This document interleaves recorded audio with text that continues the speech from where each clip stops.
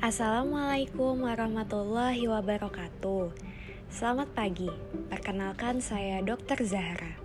Hari ini kita akan membahas materi kesehatan yaitu obesitas. Sebenarnya apa sih definisi obesitas itu?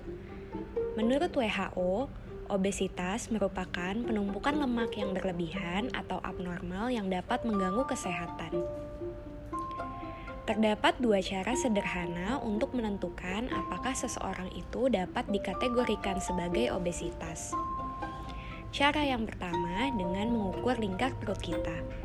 Jika didapatkan hasil lingkar perut di atas 90 cm pada laki-laki dan di atas 80 cm pada perempuan, maka dapat disimpulkan sebagai obesitas. Cara yang kedua, dengan menghitung indeks massa tubuh menggunakan rumus berat badan dibagi tinggi badan yang sudah dikalikan 2. Apabila hasilnya di atas 30, maka dapat juga kita simpulkan sebagai obesitas.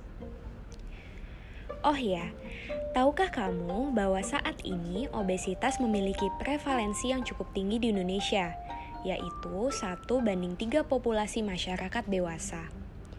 Padahal, dampak dari obesitas itu banyak sekali loh. Di antaranya, meningkatkan resiko terjadinya stroke, diabetes mellitus tipe 2, penyakit jantung koroner, tekanan darah tinggi, radang sendi, perlemakan di hati, produksi hormon yang abnormal, dan banyak penyakit lainnya. Apalagi, kita saat ini sedang berada di tengah pandemi COVID-19. Dan menurut data yang terbaru, seseorang dengan obesitas itu memiliki resiko lebih tinggi loh untuk terkena COVID dengan gejala yang berat. Tapi tenang dulu, sebenarnya ada banyak cara untuk kita bisa mencegah obesitas maupun menanganinya.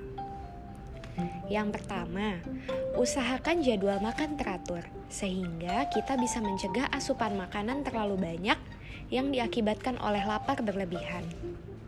Yang kedua, biasakan makan dengan model piring T, yaitu setengah piring berisi sayuran, setengah piring lainnya dibagi menjadi 2, yaitu nasi dan lauk pauk.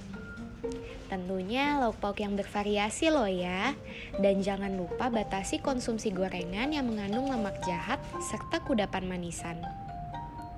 Yang ketiga, hindari konsumsi minuman ringan dan bersoda. Ingat, yang paling sehat itu minum air putih. Yang keempat, tidak merokok dan minum minuman beralkohol. Dan yang terakhir, tetapi tidak kalah pentingnya adalah melakukan aktivitas fisik atau latihan fisik secara baik, benar, dan teratur. Contoh paling mudah, salah satunya dengan rutin berjalan kaki. Dimulai dari diri sendiri, mari kita jalankan pola hidup sehat sejak dini. Semangat dan salam sehat untuk kita semua. Pesan layanan kesehatan ini dipersembahkan oleh Dokter Internship Puskesmas Kecamatan Cempaka Putih. Wassalamualaikum warahmatullahi wabarakatuh.